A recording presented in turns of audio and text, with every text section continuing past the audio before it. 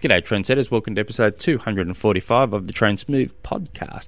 My name is Tim Egg, and if you have any questions you'd like to submit through the show, jump on through to the website trainsmooth.com.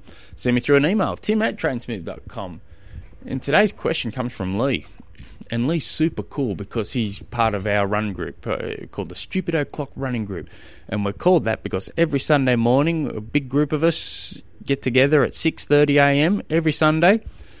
And sometimes we'll become even more stupider and start at 5:30. And we generally, on average, we try and hit between 20 and 30k runs. These days, I'm avoiding 30k runs like the plague, but 20 just about pulls me up at the moment. But Lee sent through. This is just a question for the podcast. I think you mentioned you have training peaks. What is the relevance of threshold pace?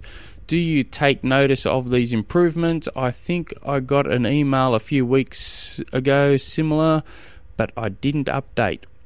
And then he forwarded me through his email from Training Peaks saying his new threshold pace is 6:19, which is around 3:55k pace.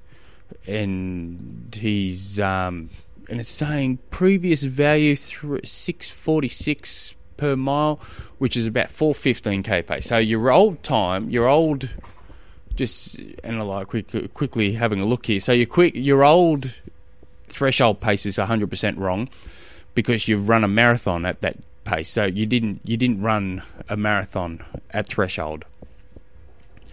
You just didn't.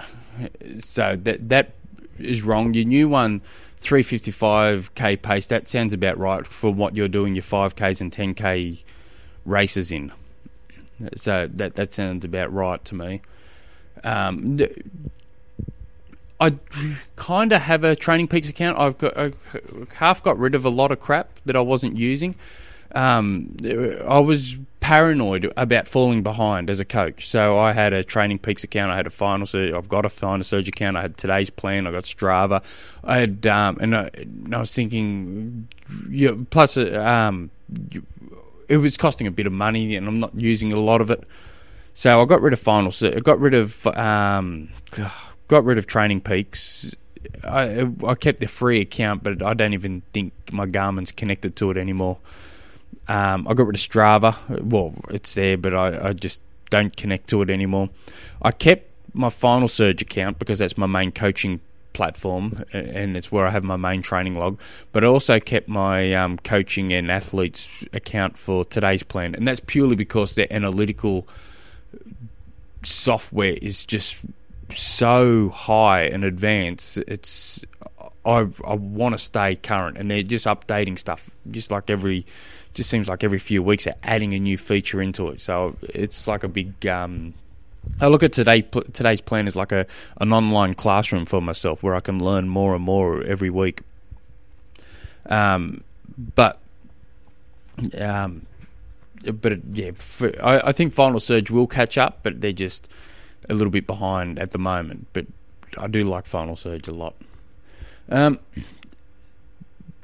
But one of the Training Peaks features is if they see that you've been able to hit certain milestones within your training, they'll send you obviously an email, or you get notification saying, oh, you now have a new functional threshold pace, or you've got a new, whatever. So it that stuff's just nice bit of feedback. I do find that stuff valuable to track. As for what's your question? Threshold, do you find these relevant? So what we're talking about when we're talking about improvements with threshold, we're talking about oxygen. Really, that's kind of what we're really talking about. So you've got your, easy. You've got your endurance, tempo, threshold, VO2, and aerobic. I personally coach to the triple M's, the moderate, medium, mad. For the most part, that's what I do. And medium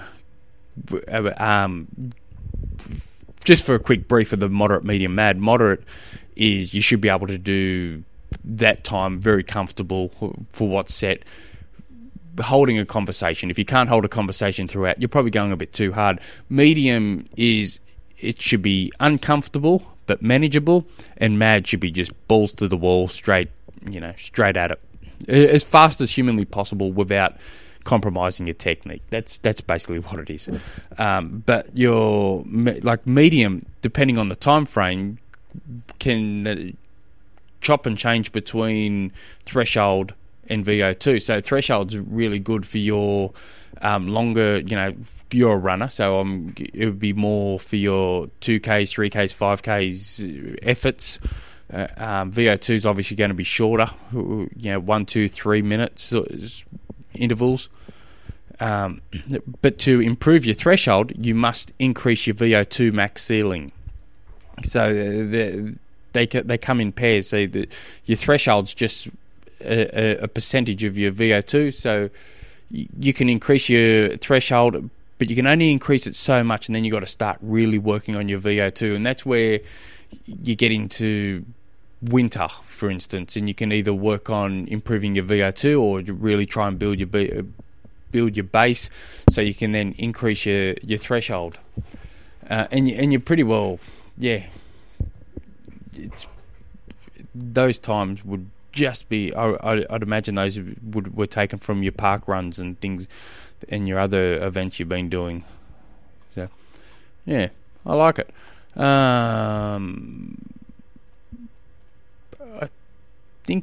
just rereading your question as we're speaking. I think I've just answered your question. Yeah, keep going, Lee, and I'll probably see you this Sunday. Until next episode. If you guys have any other questions, tim@trainsmove.com. Hooroo, you awesome people.